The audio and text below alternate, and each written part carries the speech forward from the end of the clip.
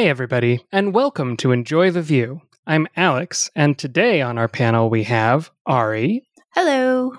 Tessa. Hello. And our special guest for this episode is M. Laser Walker. Hey everyone. M is a senior cloud advocate at Microsoft, is very involved in the indie game community, and organizes conferences. So, yeah, conferences. Y'all remember those? Barely. What a distant memory. Yes, I was at one in January, right before everything locked down. Yeah, well, Tessa and I were at one in March. Ooh. Literally right before everything. Wow. I flew home the day Austin closed. That was the last time I saw any friends in real life. I was at a conference in February, and I remember getting drinks with people after the conference and sharing drinks with people. Oh yeah, people were sharing barbecue, and that's just generally not my thing. And there were lots of jokes about elbow bumping, but no actual elbow bumping. I got hugged by a few strangers. I was like, stop. I don't think that will be happening as often the next conference I go to. In that particular instance, we even got an email a week later saying that someone at the conference had COVID. And there was a smaller conference after the main conference, and they were there as well. So I think it was the last major tech conference, actually. At least in person. Yeah, I remember the big game developers conference is in March every year. And I remember there was uproar about whether or not they were going to cancel it. And then they did cancel it. And then there were all of these people, myself included, scrambling to organize all these satellite events for the people who are still going to be stranded in San Francisco for whatever reason.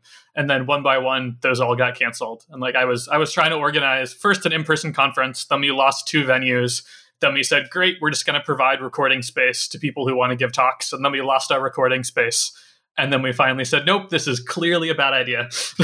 Yeah, I feel like a lot of that planning, you could see it in real time on Twitter. Yeah. Yeah, in organizing meetups, I was definitely keeping a pulse and talking to other cities and various things. And I was like, what are y'all doing? What is everybody else doing? And my other organizers were like, okay, are we going to do it? Are we going to have the March event? Are we going to do our March meetup? And I was like, no, we're not. And they were like, but we can do it. I'm like, no, we can't. And they were like, well, but maybe it'll be okay. I said, no, we're canceling. We have to cancel. And then we forgot to tell the space that we were canceling. Oh no. We have a very good relationship with them. So they called us and they were like, are y'all coming? Had a very good relationship with them. Well, no, we still have a very good relationship with them. But it was one of those moments where we're like, right. And so since then, we now have protocols. We now actually have protocols for when you cancel a meeting, here are all the things that you need to make sure happen. Nice. What about virtual conferences? Has anyone attended one? I have not. I've attended a couple, and then I've kind of put on in the background a few. And then there's some where I register and I'm just like, yeah, that would have been nice if I went to that. It's tough though. I will grump and then eventually I will talk about my own thing. But I've been to a bunch of them and I've spoken at a bunch of them, and I just find it so hard to get anything out of it. When I'm already sitting at my desk 40 hours a week in video calls, I don't want to spend more time doing that. Yeah, that's pretty much why I haven't. Just not appealing. Yeah, I've definitely had, it's one of those things where I want to balance okay, yes, I am doing this conference, but also I should be really working on that thing that I'm supposed to work on. So yeah, also I feel like some managers might be more apt to be well, you could just have it playing in the background. And I'm like, no, I would rather just not go then.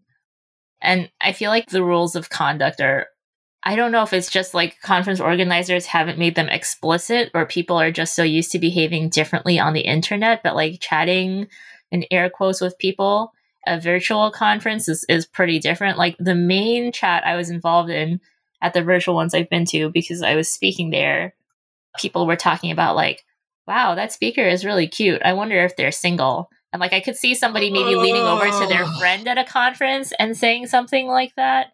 But in this case, you're saying it to the entire audience and also the speakers. Oh my God. Yeah. Where were the moderators? That sounds like a code of conduct violation. I'm horrified. I feel they were more focused on kicking out all of the Trump bots and Putin bots. Wow. That just Oof. sounds like a disaster all around. Yeah, I remember being at one conference and the people who were the moderators in the room didn't have the power to actually remove people from the room. They had to go get an admin to do that. And so there weren't enough admins, and it was just like the first hour of that conference was bad. There were some other things about that conference that also were really bad, but like that was the one where it was just like oof. Yeah, and like I spoke at a conference where there were Twitch moderation issues. Like there were moderators. There was someone who was saying like pro-fascist things or anti-Semitic things. I don't remember what flavor of inappropriate. And someone else very forcefully told them that was not okay. And the moderator banned that second person. That's really tricky because if you're an in-person event, the people who are responding to code of conduct violations are usually core organizers who have spent time thinking through this is the behavior we care about versus don't. Whereas it is totally reasonable that at an online event, you're probably going to have a bunch of volunteer moderators and maybe you're not really expecting anything to go wrong. So you're not spending a lot of time training them about what your policies are. I think also, even if you have a code of conduct, there are certain things that maybe online conferences aren't really prepared for. Like if someone in chat says something like, oh, I don't like this talk, it's really boring, or these slides are really ugly or something, like everybody sees that. And it's like, what do you do about that? Yeah. So like I run a game design conference called Roguelike Celebration. And even before we were a fully digital event, we used to live stream on Twitch. And we used to deal with that all the time. That like our conference identity is very scattered in that on the one hand, we are this like hardcore event for players and developers of this like very niche game genre that goes back to the 70s.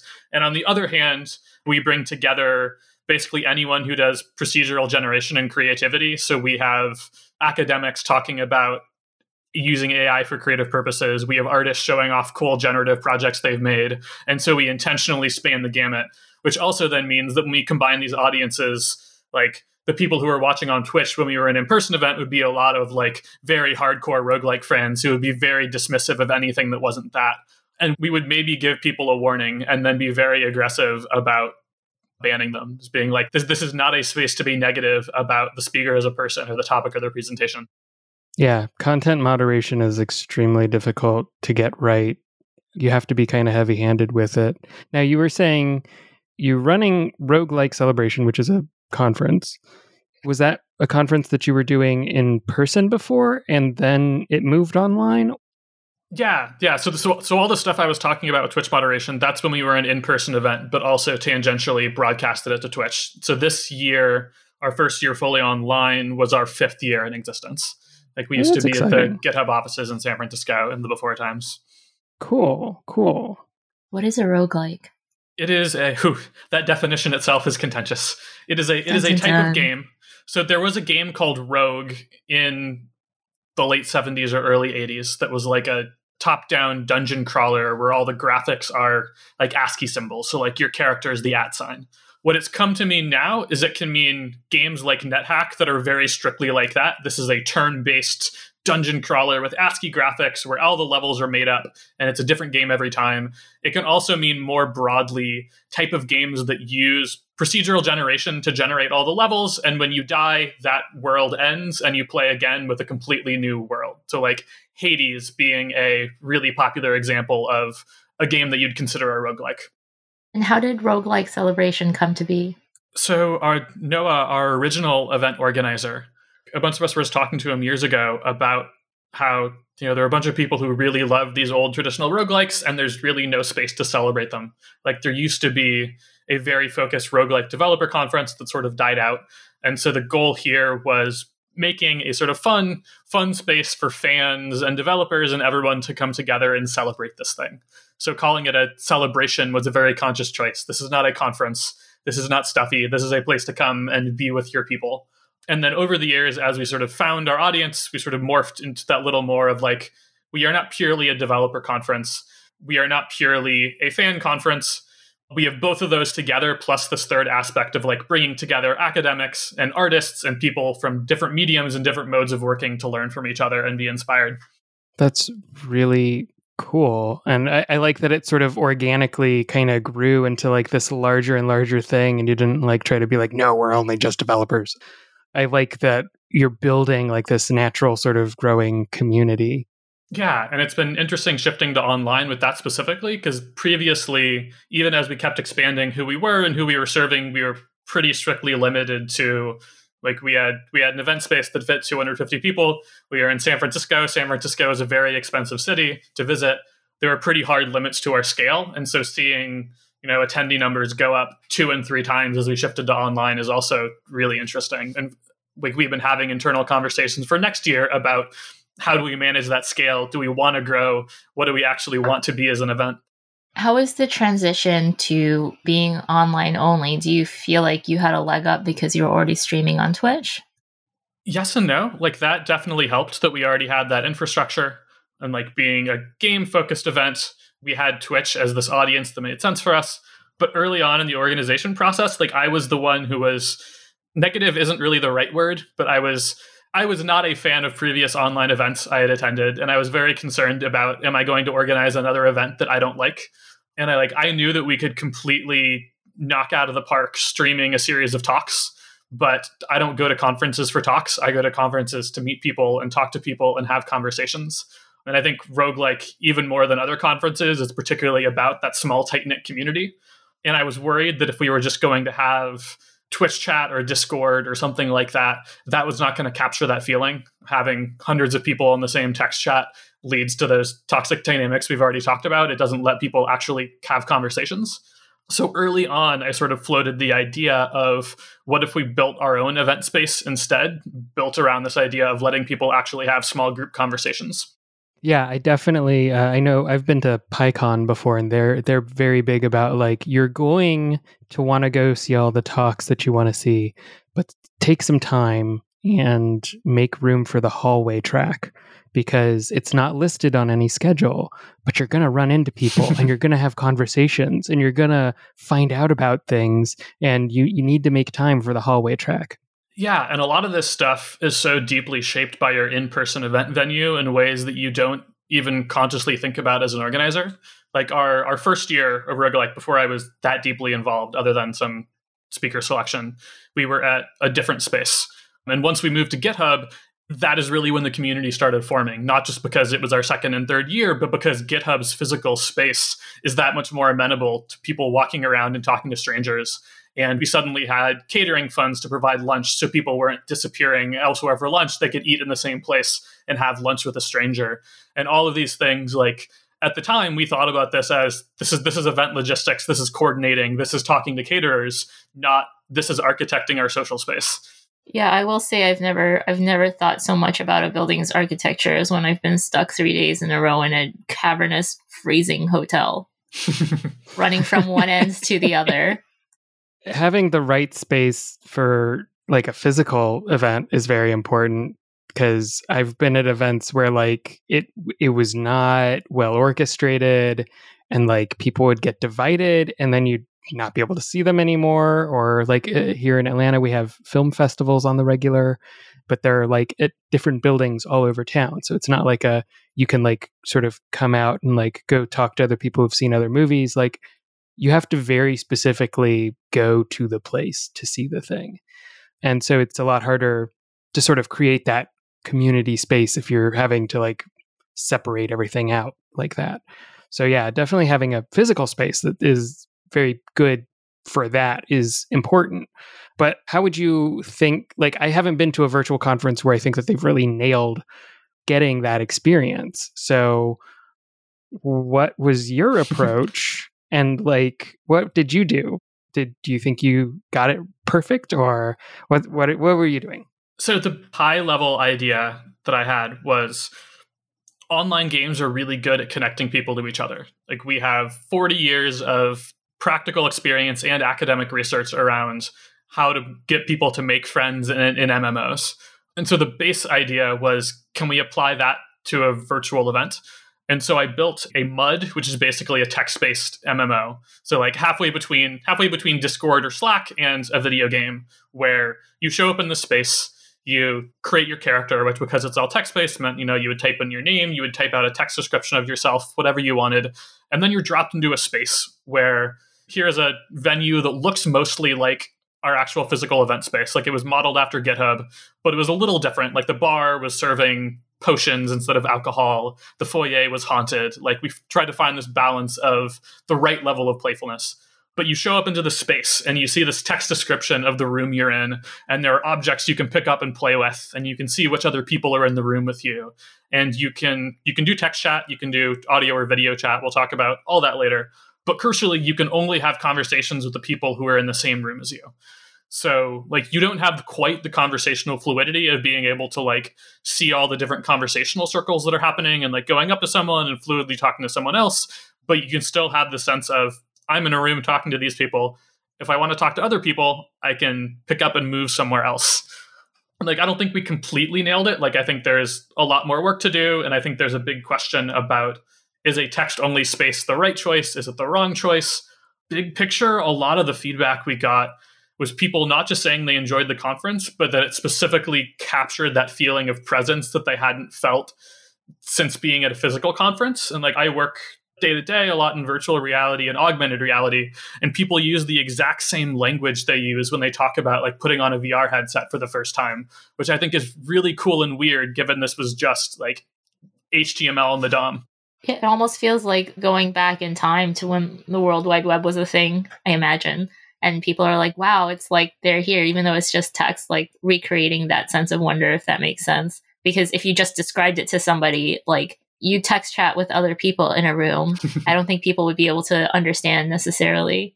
I've grappled a lot with giving demos of the space or walkthroughs of the space because like it really needs other people to fully come alive. Otherwise, it is just great. This is an empty chat room, and like I can click around and find secrets and go on little adventures, but it's not as fun as a game because it's not intended to be a game. Yeah, and I feel like there's several existing, I'm not sure if they were all around at the time of Roguelike last year, but implementations of similar things like Gather Town and Wonder Me, and one that I actually picked in the past that now I ironically can't remember. So I'm curious what led to the decision to build our own, besides the like, hey, wouldn't it be fun if we built our own?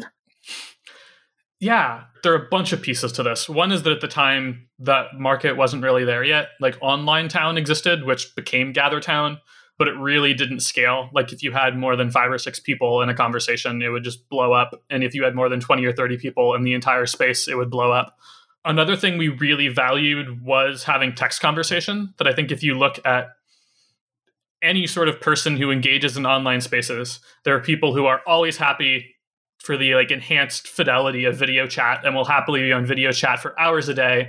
And they're the people who are saying, no, I want to be text chatting. That is how I'm comfortable. And we really wanted to accommodate both of those groups of people. So it became a really important design decision that we want to give you the option to escalate up into video chat or audio chat when you want to. And if you want to do that the whole time, that should be viable, but it should absolutely not be the default or necessary. And then the other big piece of the puzzle is it is one thing to be able to technically provide people technical infrastructure so that you can have small group conversations and ways to jump between them. At an in-person conference, there are still all of these small social cues that make it socially acceptable to talk to someone. So you know that you can strike up a small conversation with the person sitting next to you about the talk you just saw. You can comment on a sticker on someone's badge while you're waiting in line for something. These are all these little hooks that make it socially acceptable to initiate conversation. And by default, we don't have any of these online. And I think a lot of these spaces like GatherTown are just starting to get into that with like new advances in level design, layout, and like what techniques they give people. But for the most part, I was banking really heavily on the hypothesis that game design could solve these problems. And so the Roguelike Celebration space had all of these little game-like interactions you could do. So as an example, you could go to the bar and you could drink a potion, and it was a polymorph potion that would change you, meaning you would get a random emoji added to the front of your name, which meant if you just like didn't want to interact with people for a while, you could like go to the bar and like roll the dice on a bunch of different potions until you got a really cool emoji. And that was a perfectly socially acceptable way to like spend some time by yourself.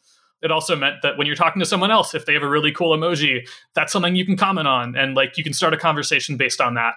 It means if you find someone who has the same emoji as you, you instantly have this huge connection and you're like, hey, you're awesome. You're also a snake.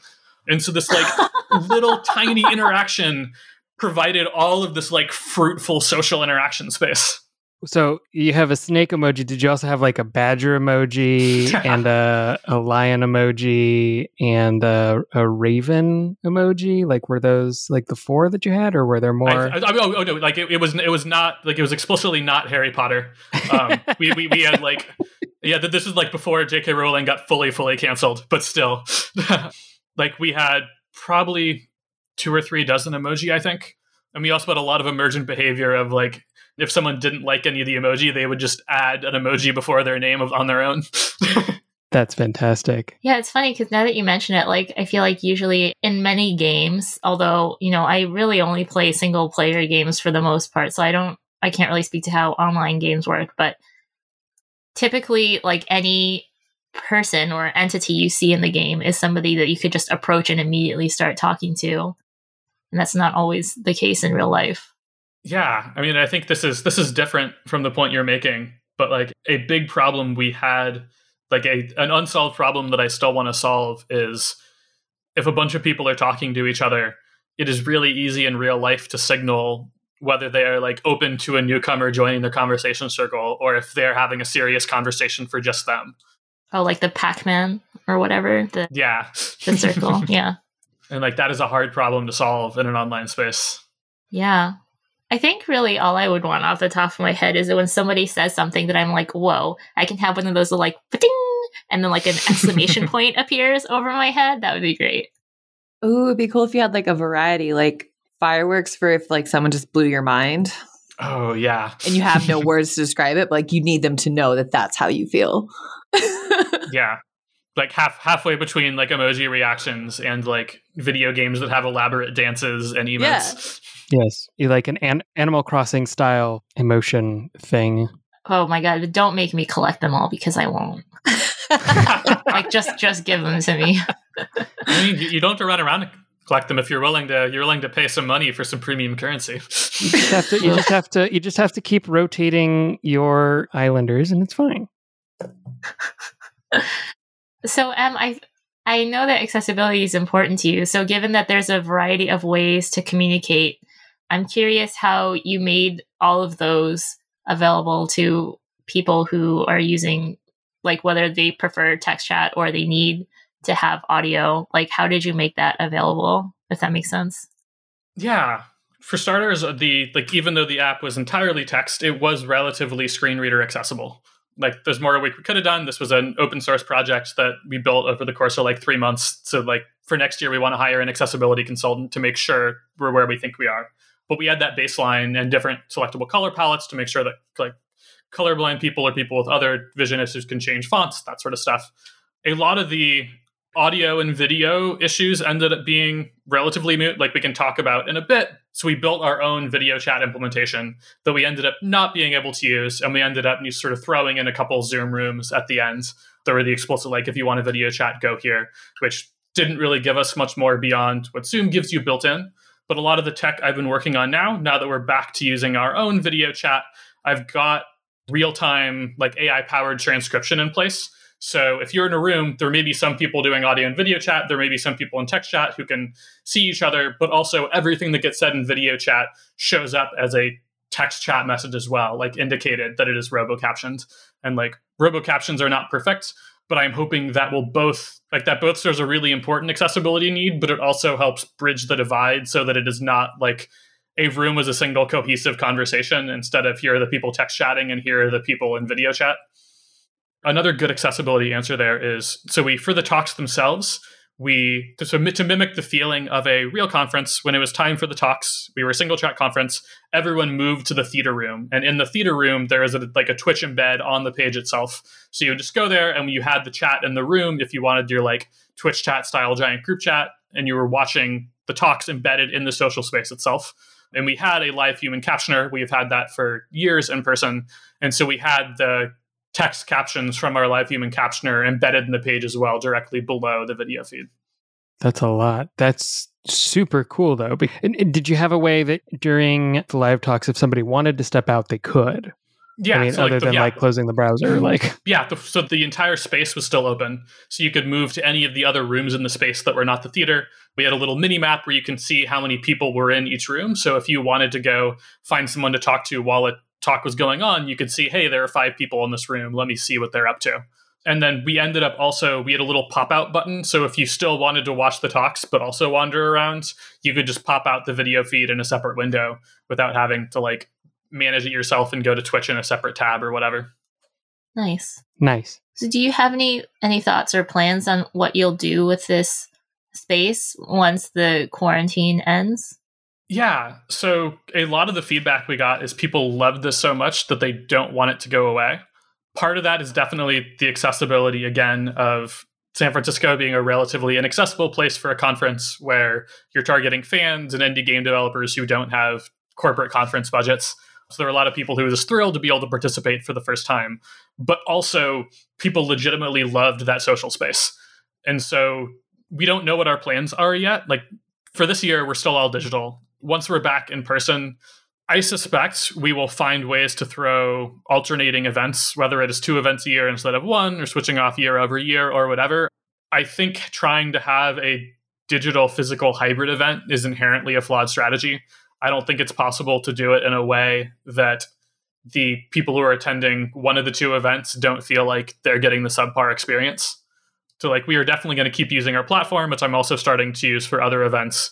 But I think that is going to augment rather than sit side by side with physical events.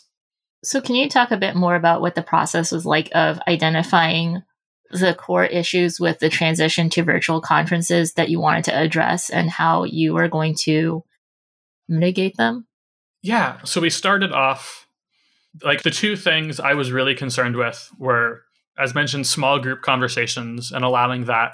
And we talked to a lot of people who were very clear about, I am not comfortable typing in a couple 100-person Slack chat or Discord chat, and I will not participate in that chat, and wanting to provide space for them.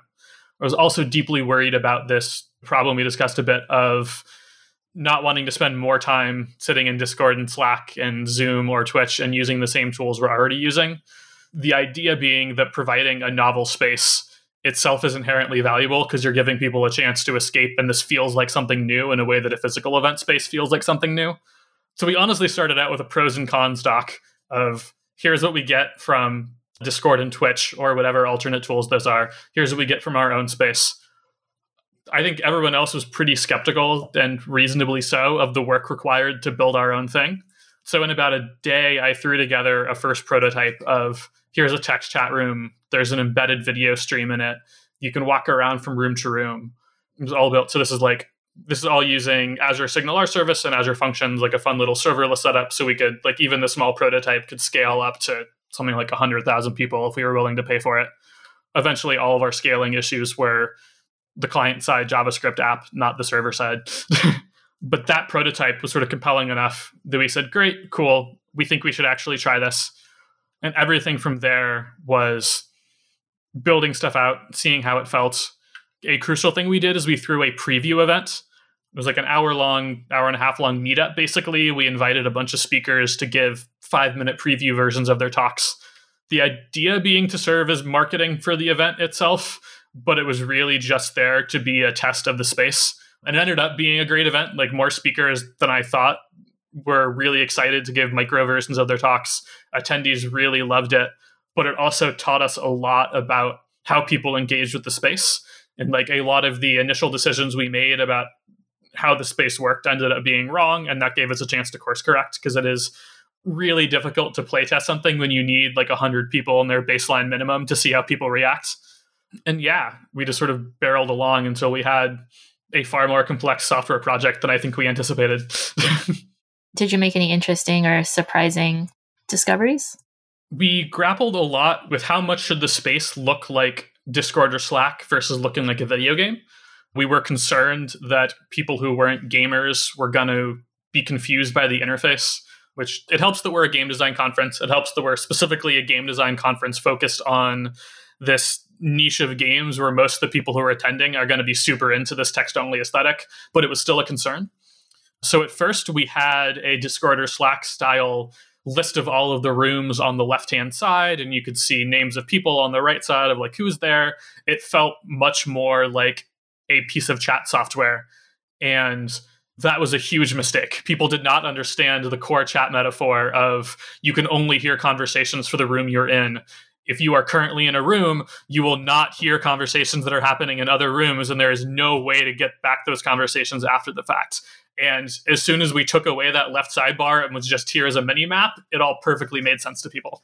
Yeah, I feel like it's interesting how a lot of the chat software that we use these days is very much about like we preserve the history and you can always look back at things and like you don't miss any conversations. And so like going back to sort of that like classic chat like IRC style where it's like, no, if you weren't there, you missed it.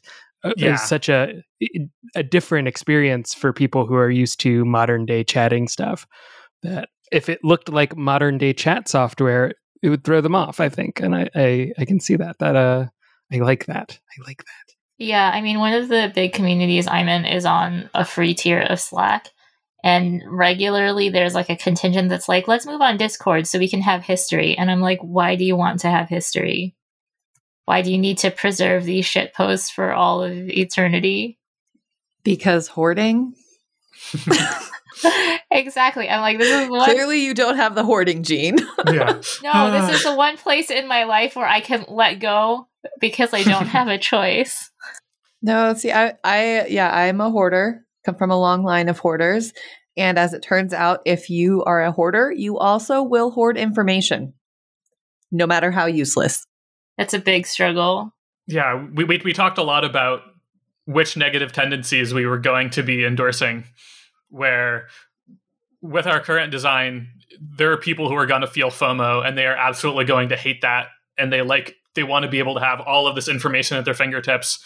But conversely, this way we are also freeing up the people who need to obsessively and compulsively check every single unread message bubble.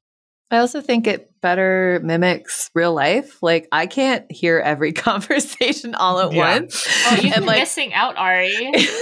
And be like, can you give me a transcript of the conversation you just had with that dude? Thanks.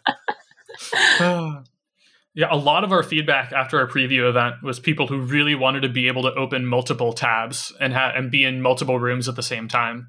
And it didn't work for uninteresting technical reasons. We didn't consider it, but we thought about like, should we allow multi-tab support? And the answer was no. That actively makes the experience worse. We want to force you to be present.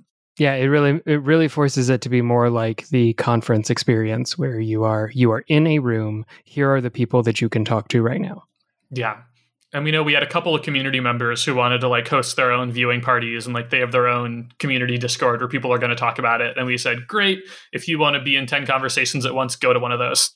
I'm curious to hear a bit more about the design of the event from the standpoint of like, how did you give it the feeling of like having an opening and a closing? How did breaks work? What about like meals and like time zones? That is an area that I think we can do better at next year. But then that, like this relatively early on in the pandemic, we basically structured it like, this is very similar to what it would be in real life. We are roughly working hours Pacific time. We will accommodate speakers who need to speak at certain times. But given our tech requires a critical mass of attendees, trying to space things out to give different time zone coverage is really difficult. And a consistent feedback is we didn't have enough social time. The people just wanted more unstructured social time, given they weren't used to having the space where they could actually talk to people online. We had a couple of dedicated unconference sessions where people were encouraged to use Zoom, and we had like basically a post-it note wall where people could like post ideas for chat conversations and people could upvote them, and we would assign those to different chat rooms. So you could go to this room in the space to talk about this, and people loved all that and wanted more of it than we could give them. Nice. Yeah, because I feel like the way a lot of conferences are run, if they have breaks between talks, which like incidentally, I feel like virtually as well, I've been to conferences where they're just like, we'll just run all the talks back to back. There will be no problems there. Is that like when they have the break, they just have that like, we'll be back soon screen. And then the chat just kind of goes dead because it's really just like live chat for the video. And once the video is gone, there's not really any purpose to staying, I guess. Yeah. And I think for us, I think there's more work we can do, but a big point of the space was by giving people things to explore. When we said you have 15 minutes, I hear if you go to the quiet lounge, there might be something in there that might take you on an adventure, or you can go to the kitchen and like mash the button on the vending machine that will give you a procedurally generated food each time.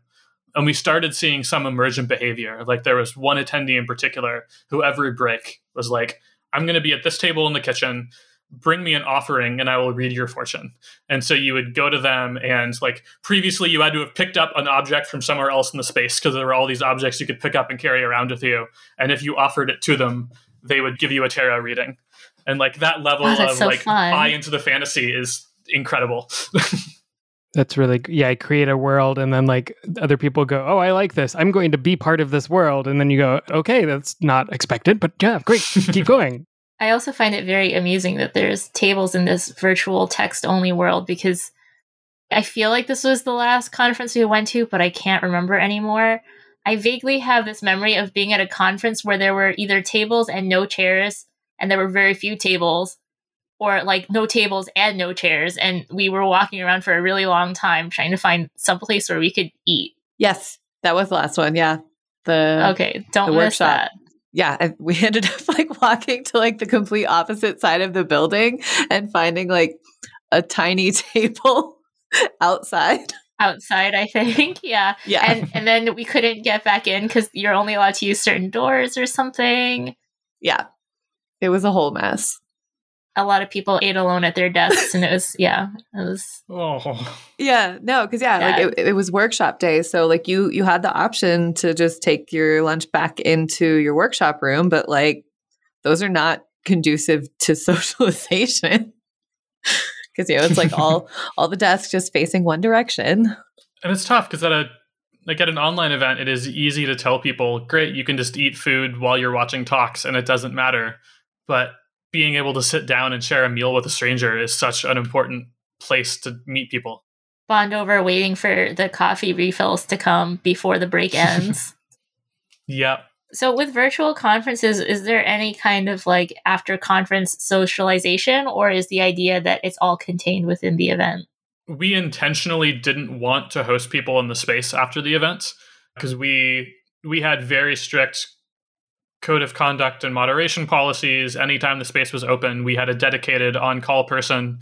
We didn't want to have to be responsible for that for an after party. There was a gap between theory and practice, and that we found like here was a roguelike Discord. They're happy to host, like go there, join audio chat or video chat or whatever you want. In practice, after the conference ended, there were maybe a dozen of us who were just hanging out in the Zoom rooms that we had, and that ended up being fine. Multiple organizers were there. It ended up feeling very much like the in-person vibes of like, the event is over, we've told people to go home, there are still people lingering, but we just didn't have security guards telling us they needed to lock up the space.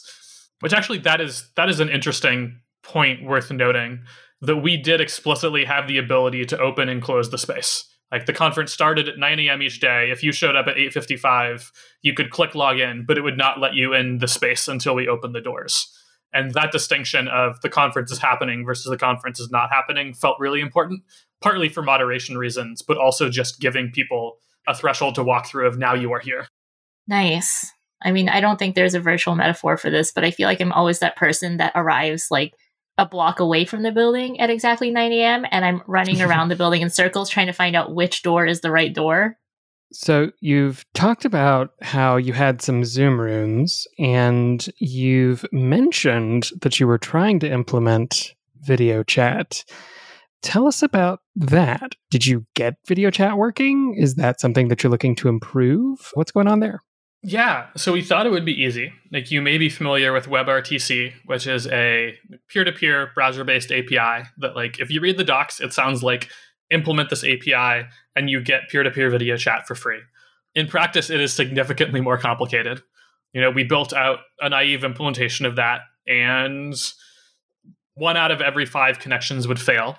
And it turns out that is a really common problem. That is just like the way that consumer routers work. Like often you can't directly go IP to IP address and talk to each other. There is like a special kind of relay server you can set up yourself to fix that. But if you implement that, then you start running into performance issues as soon as more than 4 or 5 people get into a room. And you sort of add all of these problems on top of each other.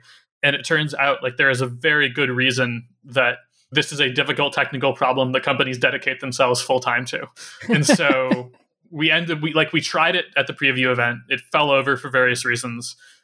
We figured for now, like dumping, here's a Zoom link at the top of a room description that you can like switch from text mode to video chat room is far from perfect. Particularly, I missed being able to see who and how many people were in a video chat room before like diving fully into it. But it was the best option for the event itself, given how little time we had. I've been working on re-adding video chat. So like I can link in the show notes. I just wrote an article basically describing all these technical problems. And the short version for my recommendation is, unless you are a company whose core competency is video chat, use a hosted provider. So we're now using like Twilio has an all-in-one video chat thing that is still like, it's still a bunch of work to integrate it. And there's still a lot of really complicated UI and UX things to get right. But at least it solves the core problem of, if there are 10 of us and we want to have a video call with each other, we can do that without our network connections or computers blowing up. So if people want to try your space for themselves, is there a way that they can run it on their own or see it in action? Yeah, so there isn't currently a public version I can just point people to. But if you're really excited and are an event organizer, the space is open source. There is more or less a like one-click deploy this to Microsoft Azure button. And if you want to use it for your own event, there are then ways to modify the space. Like you don't really want to use the roguelike celebration space because we built that for roguelike celebration. You want something that makes sense for your audience. But it is relatively easy to deploy and to customize. I'm working on a bunch of broader changes to make that much more easily scriptable, and like adding our own full-on custom scripting language to let you do deeper interactions and all that other stuff. But big picture, playing with the space yourself requires some technical chops, not a lot of technical chops. Like it is easy to do if you're seriously considering it for an event, otherwise not if you're just like idly curious. And with that, Laserwalker, where can people find you on the internet? I am Laserwalker, LAZERWALKER, pretty much everywhere. Twitter, GitHub, Twitch, wherever you might find people on the interwebs. Awesome. Well, it is now time to move on to this week's picks. Ari, do you want to go first? I can go first. So I just finished watching a series on Netflix called The One. It is a sci-fi series about a company that can provide genetically guaranteed matches that you will fall in love with. So in this, there's some sort of like they cracked some pheromone sequence, blah, blah, blah. But you know, while in theory it sounds like a great thing, imagine that you're married and you are, you know, happy-ish. And then you're like, oh, but there's this service that can guarantee that I will find someone I love. And you can imagine what happens then. But yeah, so there's a lot of unintended consequences to this breakthrough, as well as, you know, obviously there's a whole mystery plot in the middle there. But it was a little cheesy at times, but I definitely recommend giving it a watch. If you don't have a genetic match, do you get turned into an animal and dumped in the woods?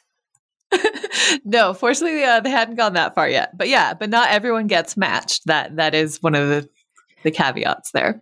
Oh, no. Okay, that was a reference to a movie called The Lobster, which BuzzFeed lied and told me was one of the top rom-coms you need to watch. Wow. It's not a rom-com. No. Tessa, what's your pick? Is it The Lobster?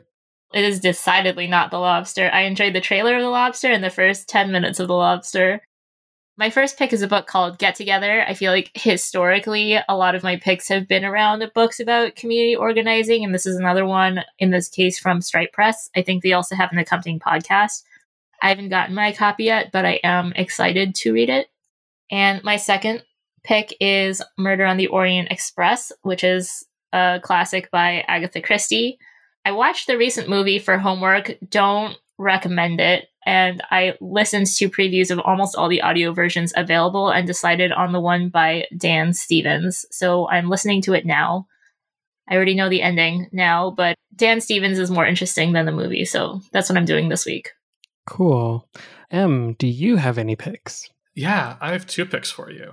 The first is a game called Gnosia. I don't know how to pronounce it, but it is a Nintendo Switch game. I think it may also be available for the PlayStation Vita if you're holding out to that. Yes. At me next time, M. So it is like, if you'd like Among Us and sort of social deduction games where you're trying to sort out the liar, and you also like full-on anime visual novels, what if you combine them into a single game? You'd get 999. I mean, yes, actually. But like, so this is explicitly like, you're on this weird alien ship and you don't know what's happening, and the game is like asking you to assign stats to yourself that you have no idea what they mean. But then it is explicitly like a game of Among Us or something like it, where you're moving around the spaceship playing different roles and trying to figure out who has been infected with the Gnosia so you can like put them into cryo storage. And it is extremely weird, but extremely good. That sounds very interesting. I definitely need to play that. Yeah, that sounds right up your alley. It is rad. Whoa. No, it just sounded like Alex was saying something about me, and I'm like, all right, Alex. You're super sus. That's all I'm saying. And then the other recommendation I have is a book called The Art of Gathering by Priya Parker. This is, like, I only read it relatively recently, but it shaped a lot of my own recent thoughts around gatherings and in-person events and online events. Even if you are not an event organizer, if you are someone who has ever thrown a birthday party or held a work meeting, I think you will probably get something out of this. If you are more of a podcast person than a book person, she also now has a really great New York Times podcast that is specifically about planning gatherings during the pandemic. And each episode is like, here's a group of people who wants to hold a Passover Seder. Let's talk about the ritual and the event of a Passover Seder and how to transition that to online effectively. And both are really good and really thoughtful. All right. Yeah, that sounds really great. I own 2 copies. It's that good. Oh, yeah. All right. So my pick this week is there's a TV show. Okay. So first off, I like funny things and I like magic and illusions. So there's a TV show called Penn and Teller Fool Us. And it is basically they get the best magicians in the world to come on and do magic tricks for them and try to fool them.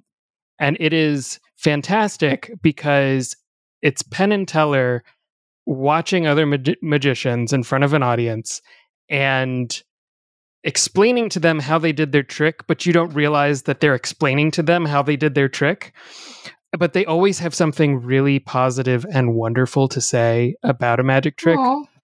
Well, almost every single time. There's a couple of people that Penn just goes off on and like full on is just like, I hate you. I hate your face, your stupid face. You fooled us and I hate you. Like, and it's one of those, like, there's a couple of times where that happens. It's in good jest, but it is fantastic because some of the performances are beautiful. And like, there's a couple of performances that brought like Teller to tears. And it's like 7 seasons now. So if you enjoy watching magic tricks, really good magic tricks, this is an excellent show to watch. And then at the end of every show, Penn and Teller do a magic trick for the audience. So you get to see illusions. Someone had to make the reference. Thank you. So that is my recommendation this week. And that's all for this week's episode. If you aren't following us on Twitter, head on over and find us at Enjoy the Viewcast. Be sure to subscribe to the show if you aren't already, and if you have time, leave a review. It really helps. And finally, remember that the first rule of View Club is tell 5 or 6 colleagues about View Club. Thanks for listening, and until next time, enjoy the view.